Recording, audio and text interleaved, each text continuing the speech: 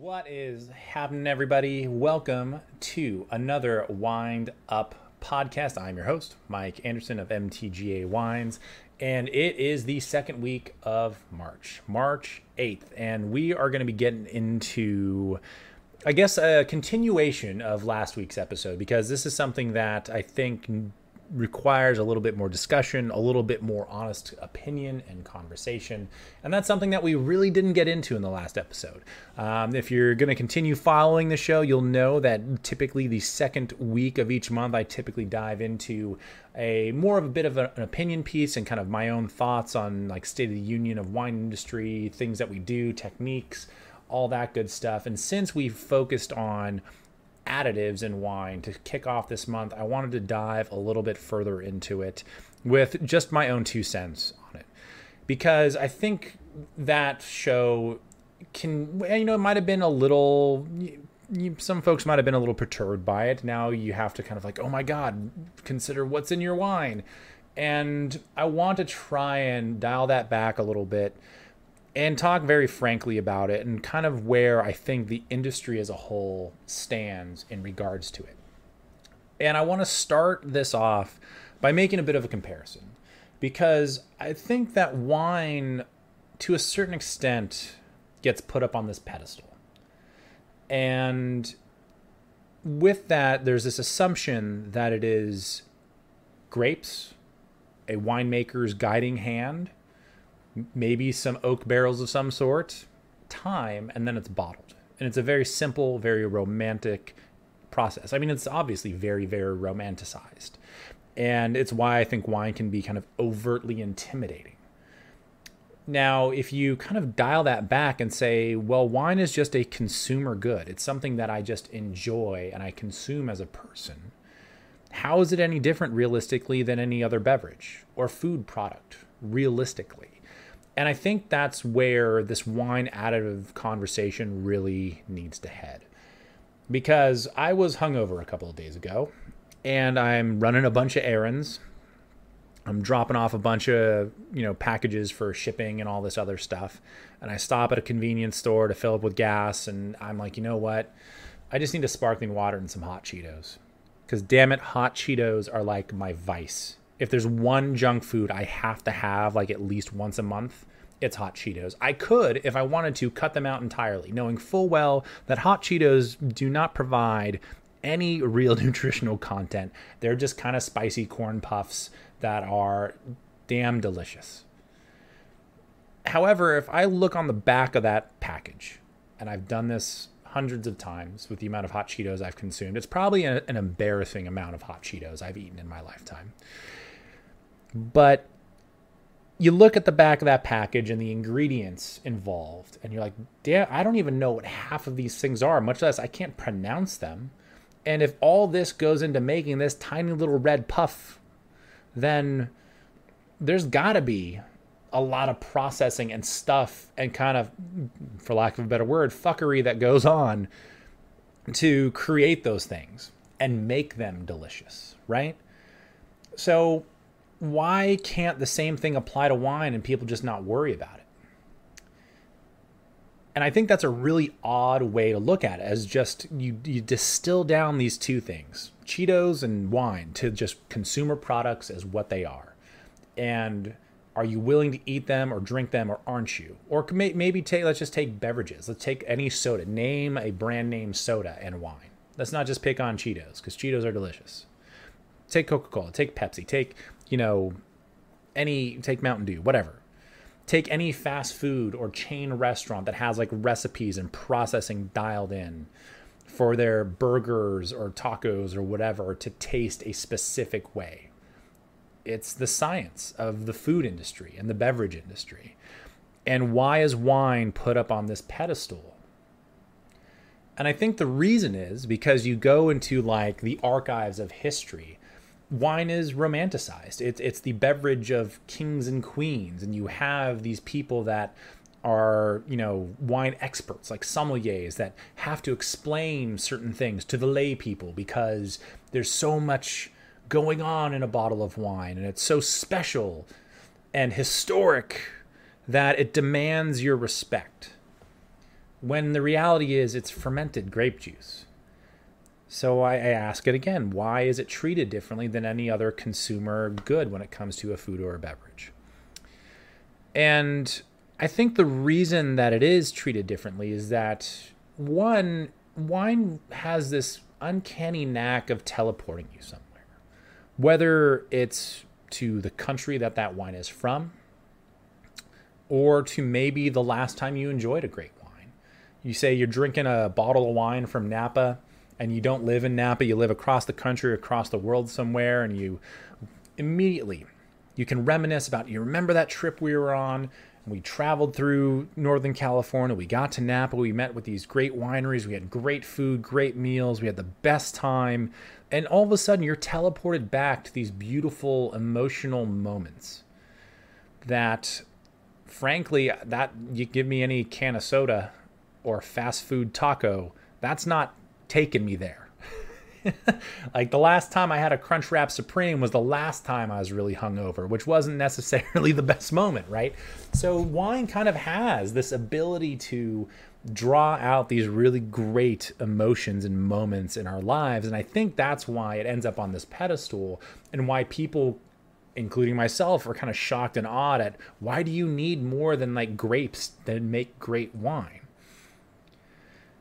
But again, it's another just consumer product of a different beverage industry.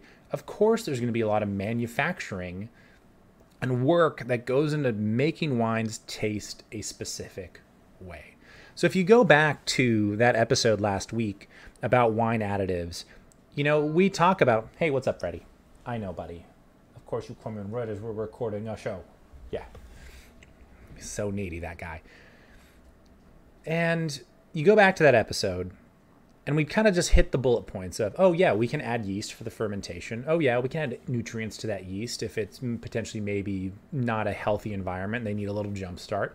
We can add things like acid or tannin. We can add color. We can add certain flavors and characteristics through some of these concentrates and through some of these extracts.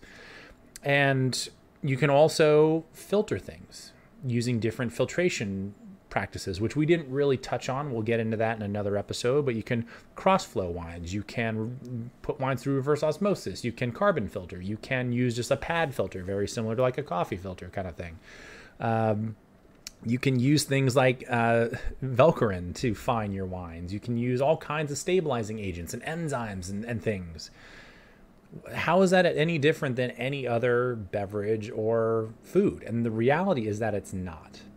So I don't want to sit here and be the hypocrite that says wine is different, it needs to be treated differently, because the reality is that it's not.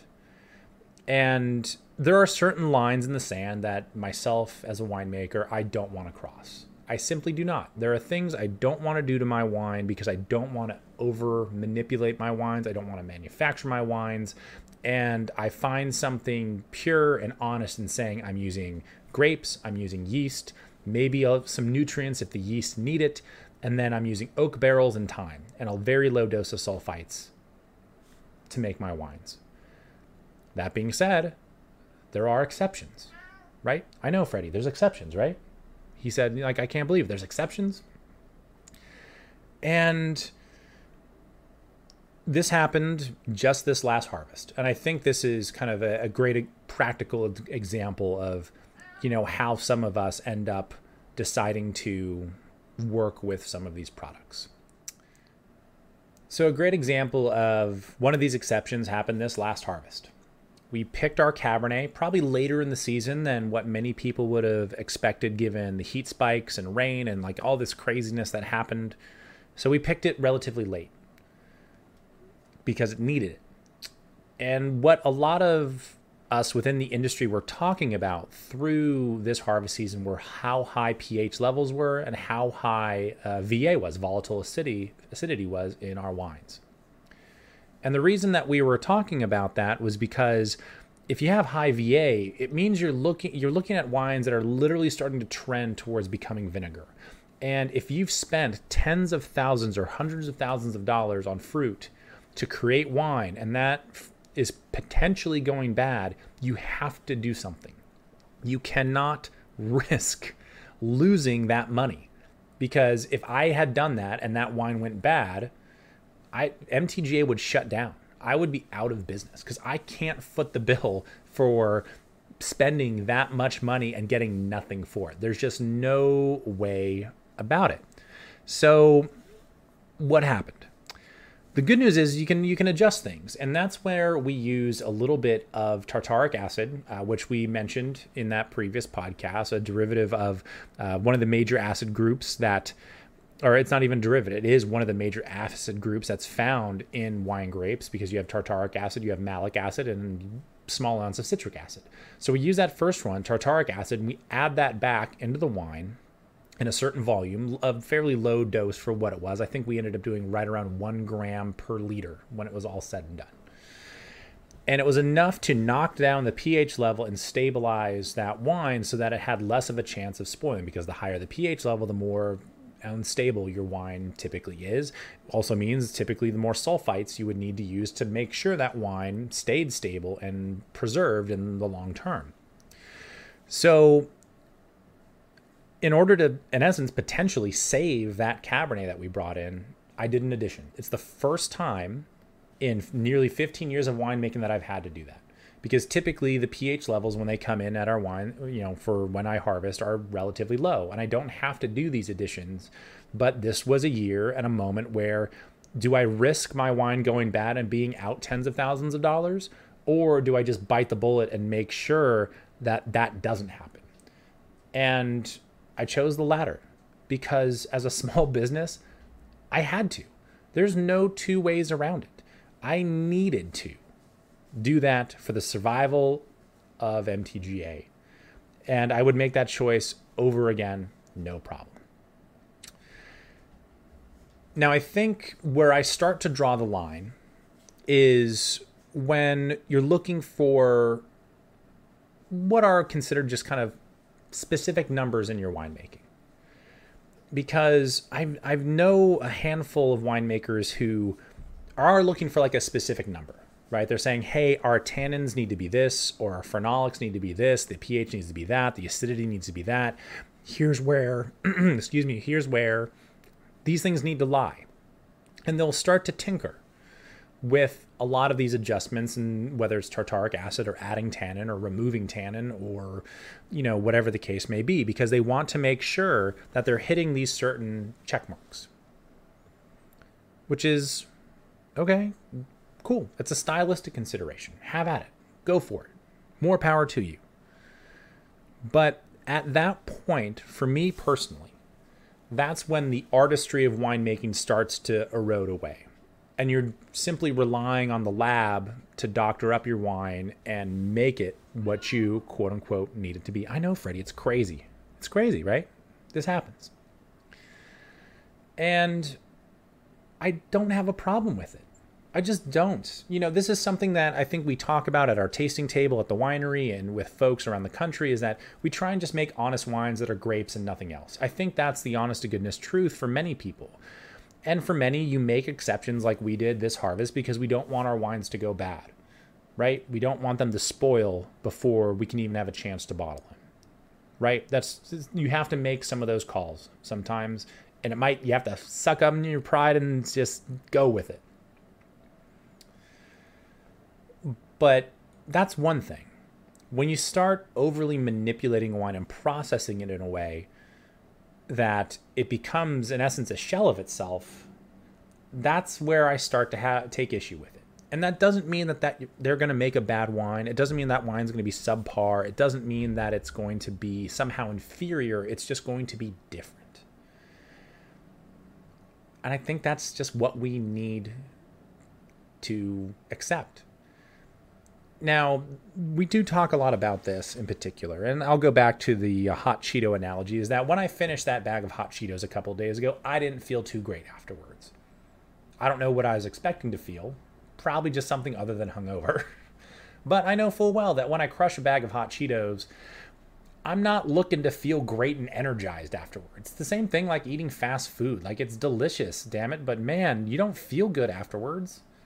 You feel kind of like a sloth. You're just like, oh, God, that was delicious, but now I'm done, right? as opposed to having like a fresh green salad or something with like chicken, with like grilled chicken in it. You're like, okay, like I feel good. This feels good. That felt healthy. My body's agreeing with this. So, and I think that's just part of it. I think that's part of the conversation, is that we as consumers, not just, me as a winemaker, but as a wine consumer myself, you have to make those judgment calls. Like, what are you okay with consuming? And I can't sit here and say, hey, my wines are made as low intervention as I deem fit, minus, intense situations where I have to make exceptions because it's going to cause huge problems. But I'm also not going to overly process or manufacture my wines. I can't say no to the processing and manufacturing and then still enjoy hot Cheetos. Like, for me, I would be a hypocrite.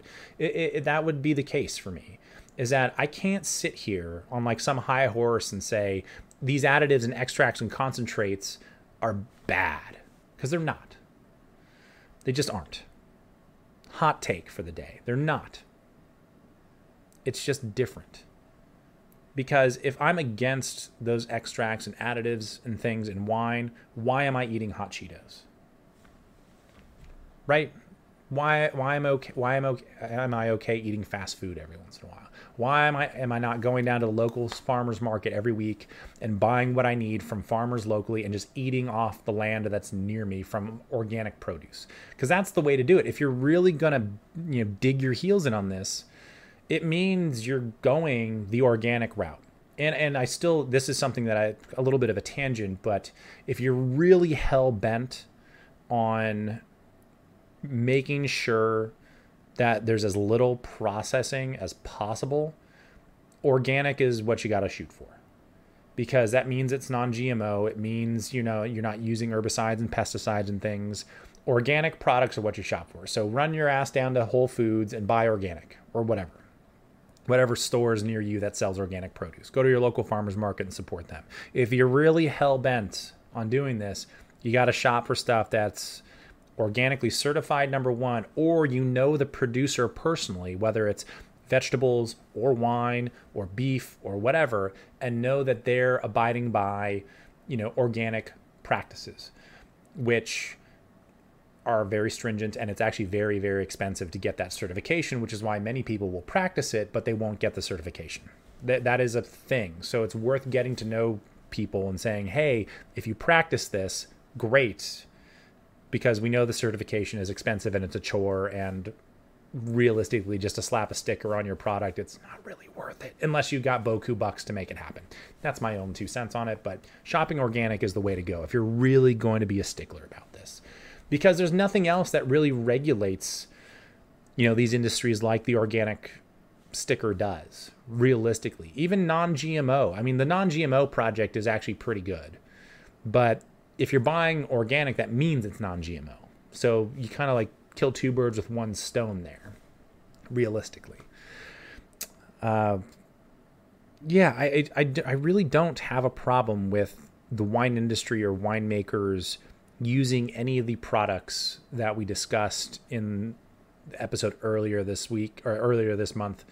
And if any of you went to the Additives website that we had listed amongst the links there and the resources for that episode, you'll see, there's a ton of different things that we can use. Many of them are vegan. Many of them are organic. Many of them don't have any allergens associated with them. Like, they're really well-made products that, it means you're fining and kind of processing your wine a little bit more. But realistically, if you're going to do it, at least these are high-quality products that aren't artificial. Like, you're talking about stuff that is, naturally occurring and being adapted to use within the wine industry. And yes, there's processing involved, which means it's no longer necessarily organic, but at least it's a high quality product. And Additives in particular is a company that is, all over the world. They do a lot of research. They're, as far as I'm concerned, a very trustworthy source for some of these things. And if I'm going to have to employ anything, they're probably the person I'm going to first. This is not an ad. I'm not sponsored by them. I just like how they do business. They haven't proven me wrong yet, which is very, very nice. So yeah, it's kind of, it's interesting because I think, we small producers that are out here, we tend to, kind of talk a little bit of shit about the big guys and all they over process and manufacture. They're adding mega purple all the time. They're just adding tannin and things. And, there is that part of me that's like, that's just chemistry. That's just the science. Like, it's not the art form anymore. But I still respect those winemakers greatly because they're doing something that is actually very, very impressive. And to use another analogy, you look at Budweiser. It's arguably the best beer in the world because no matter where you're drinking it, it is identical, in theory, to what you're getting out of St. Louis. It's the amazing amount of consistency of that beer is that it's outrageous. It's so goddamn impressive.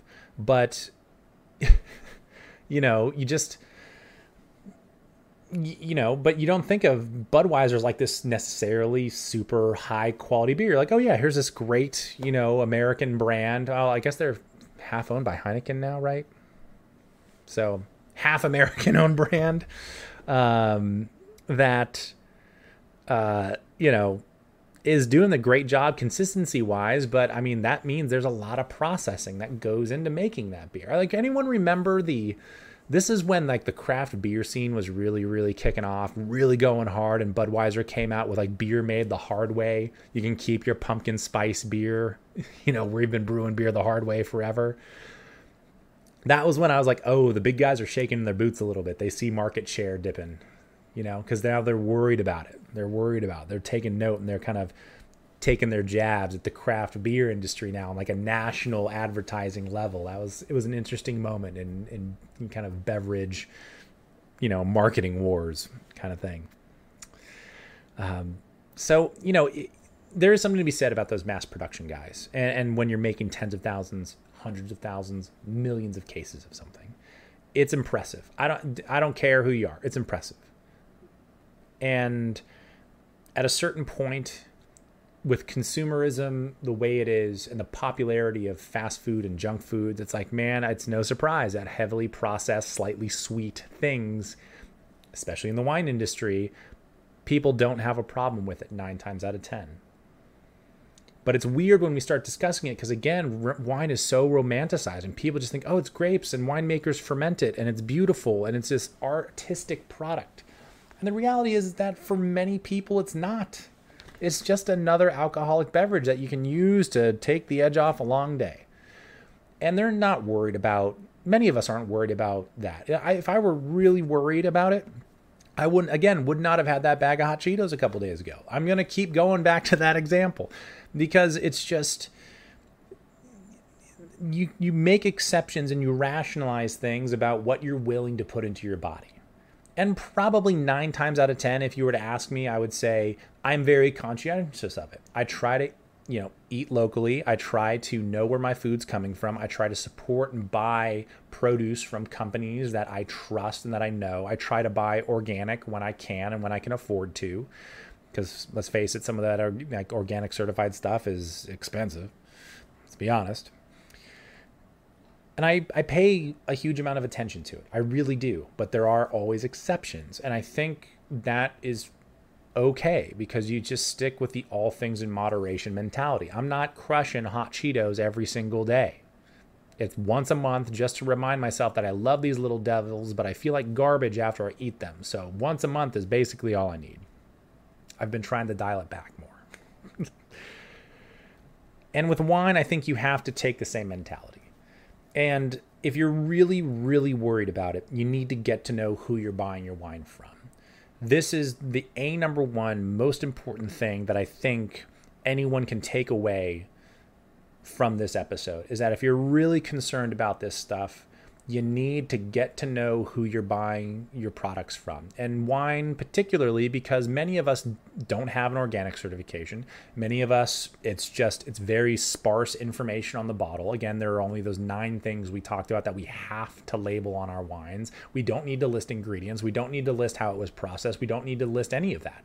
So is really up to, unfortunately, you, the consumer, to come out and be like, all right, what's really going on here? And what do I need to know? And, when I tell the story of adding that tartaric acid this last harvest into our Cabernet, I have no problem being transparent. I really don't. If people want to know more about, what I have done to my wines, I'm happy to share that information, what yeasts I use, what barrels I use, all the techniques that go into it, and especially if there's something I've added to it to have some sort of effect. And in the case of this last harvest, with adjusting the acidity in that Cabernet and reducing the pH level, it's the first time in nearly 15 years I've had to do anything. Thank goodness, because I don't want to cross that line. And the only reason I did is because it was at risk of spoiling. And I can't afford to take that blow. I'd be out of business. Like I mentioned, I'd be out of business tomorrow if that were the case. So at a certain point, you got to protect what you're doing from the business side of it. But then when it comes to you and deciding whether or not you're going to buy that Cabernet, I hope that you understand where I'm coming from and what realistically making that addition means to the wine, which is the reality. It affects you not at all. This is not something that is going to have any sort of adverse effect to the wine itself, much less the consumers that are going to be enjoying it. And I think that's just the reality. And I'm not going to lie, it's scary for me to share some of this because this is the stuff that winemakers simply don't talk about. It's the stuff that the wine industry simply does not talk about. People try and keep this stuff under lock and key because they're scared of sharing this kind of information with people. So I understand why, because they're afraid of losing market share and sales and all these other things. I'm of the opinion that an informed consumer is a more powerful consumer, and damn it, you have the right to know what you're consuming.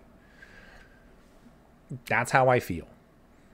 Which is why I mentioned in the last show as well that, the kind of lack of regulation around labeling is a bone to pick that I have, because there can be so much manipulation and so many other things that are added to wines that I feel as though that's worth telling people. But liquor lobbies and those that decide, the labeling laws in this great country are fairly powerful, and they command a high price tag to be influenced. That's my own little bit of cynicism, but let's face it, that's the reality. Realistically, I don't think that there's any two ways around it. Additives in wine are going to be something that are continually used, throughout the industry. It's just the way it is. And the most important thing that us as consumers can do is get to know the products we're buying, who we're buying them from, how they make those wines specifically, and make our purchasing decisions based on that.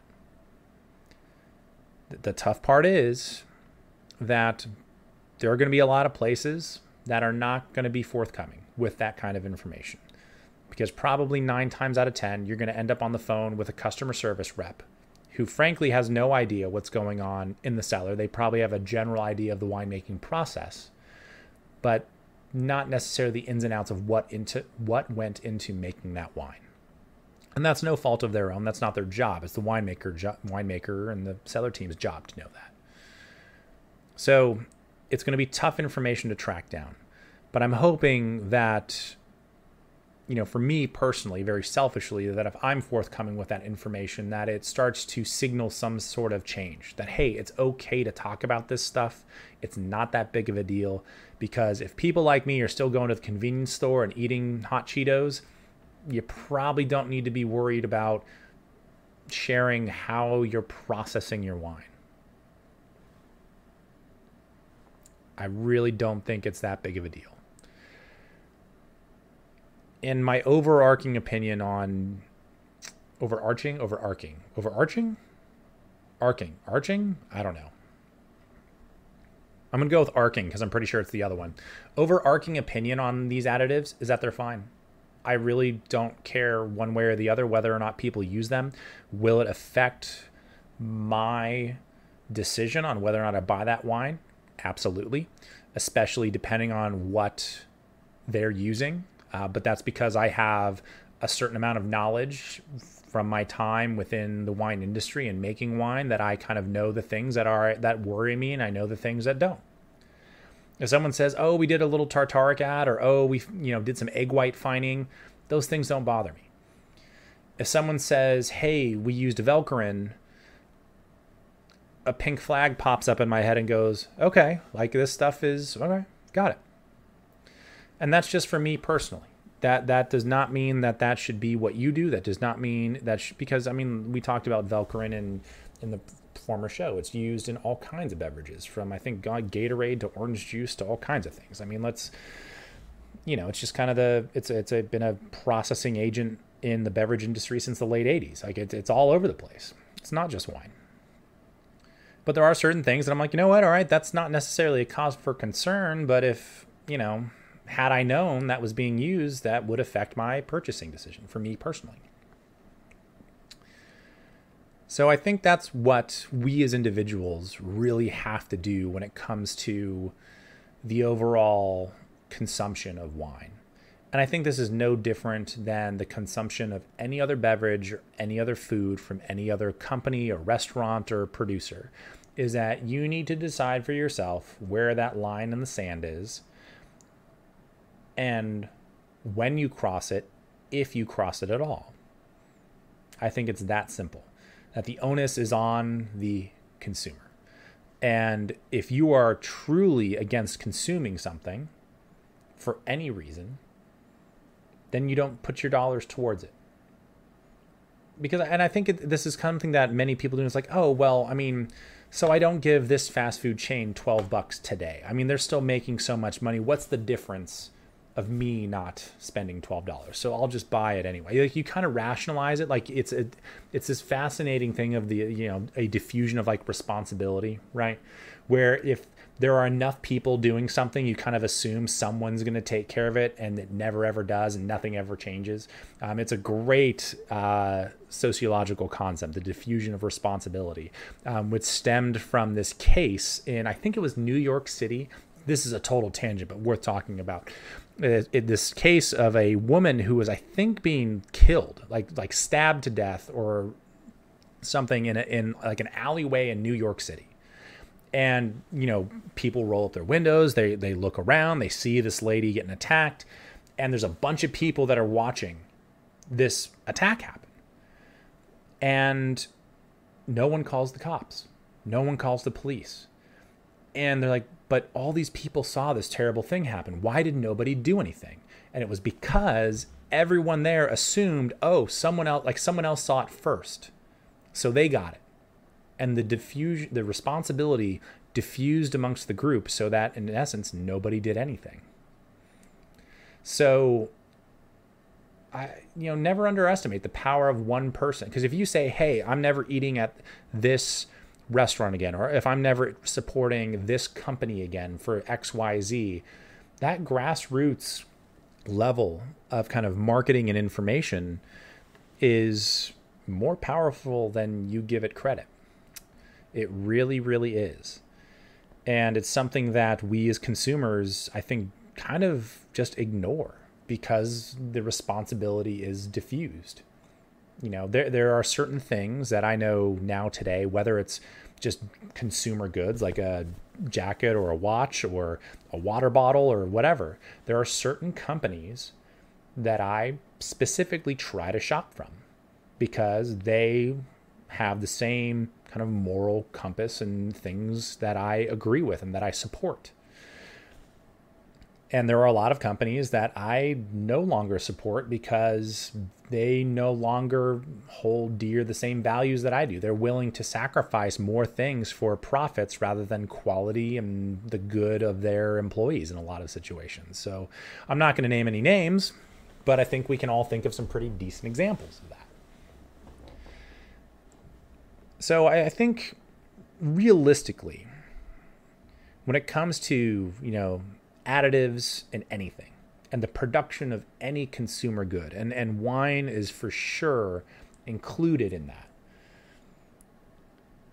that we need to take a step back and understand a couple of things. And that is that this is not uncommon, number one. Two, it's up to us, the consumer, to make an informed purchasing decision.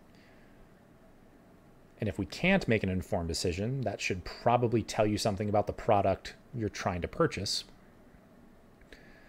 And three, understand that where we put our dollars speaks volumes as to what we support and actually care about.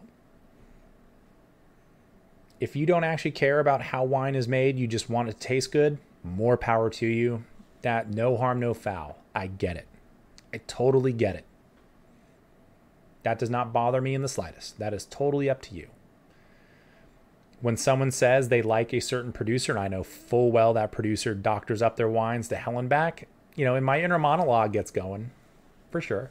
It does. But I don't hold it against that person. It's up to them. They've decided what they like, what they enjoy, and realistically kind of what matters to them. And I'm not going to fault them for that. As snooty as I can be when it comes to wine and how it's made and how I want to do things, I understand full well that my opinion on how to make wine differs from everybody else out there. We may agree on certain things. We may disagree on other things. But it's such a subjective decision. And if you're trying to achieve a certain goal with the wines you're making, there's going to be a certain order of operations. Whether you lean more on the art, whether you lean more on the science, whether you use some of these additives, whether you don't. And I think that is, it's a personal decision through and through. I hope that the first episode this month in wine additives and kind of my take on realistically why they're not that big of a deal helps. I'm sure it complicated things more than I wanted it to. But this is something that it's a hot topic. It's something that there's really not an ace in the hole answer to figuring it out and how to identify wines that are heavily processed and those that aren't. There just isn't. I mean, typically you can somewhat rely on the fact that if it's mass produced, yeah, there's probably going to be more things going on. And if it's more of a craft boutique, mom and pop type place, it's likely there's less stuff going on. But even that can be untrue. So the best advice, and I can never reiterate it enough, is get to know who you're buying from and the products you're buying and what you're supporting. And from there, decide where you're putting your dollars. Thank you so much for tuning in to this week's episode. We are going to be back next week. This is going to be our first live tasting event. We'll be streaming it live through YouTube. We're getting everything all set up and ready to go. We'll be right here in the home office command center.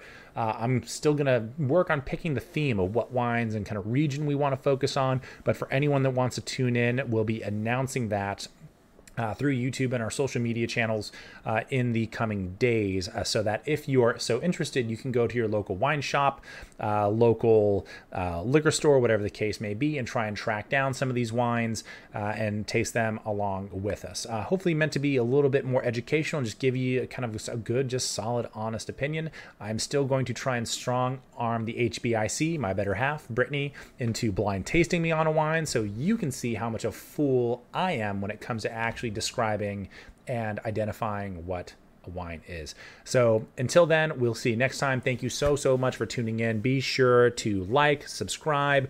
Don't forget, if you want to be included in our end of the month Q&A, leave your questions down below in the comments section. I'll be cherry picking through those throughout the year to address them as we continue to release episodes for that Q&A at the end of every month.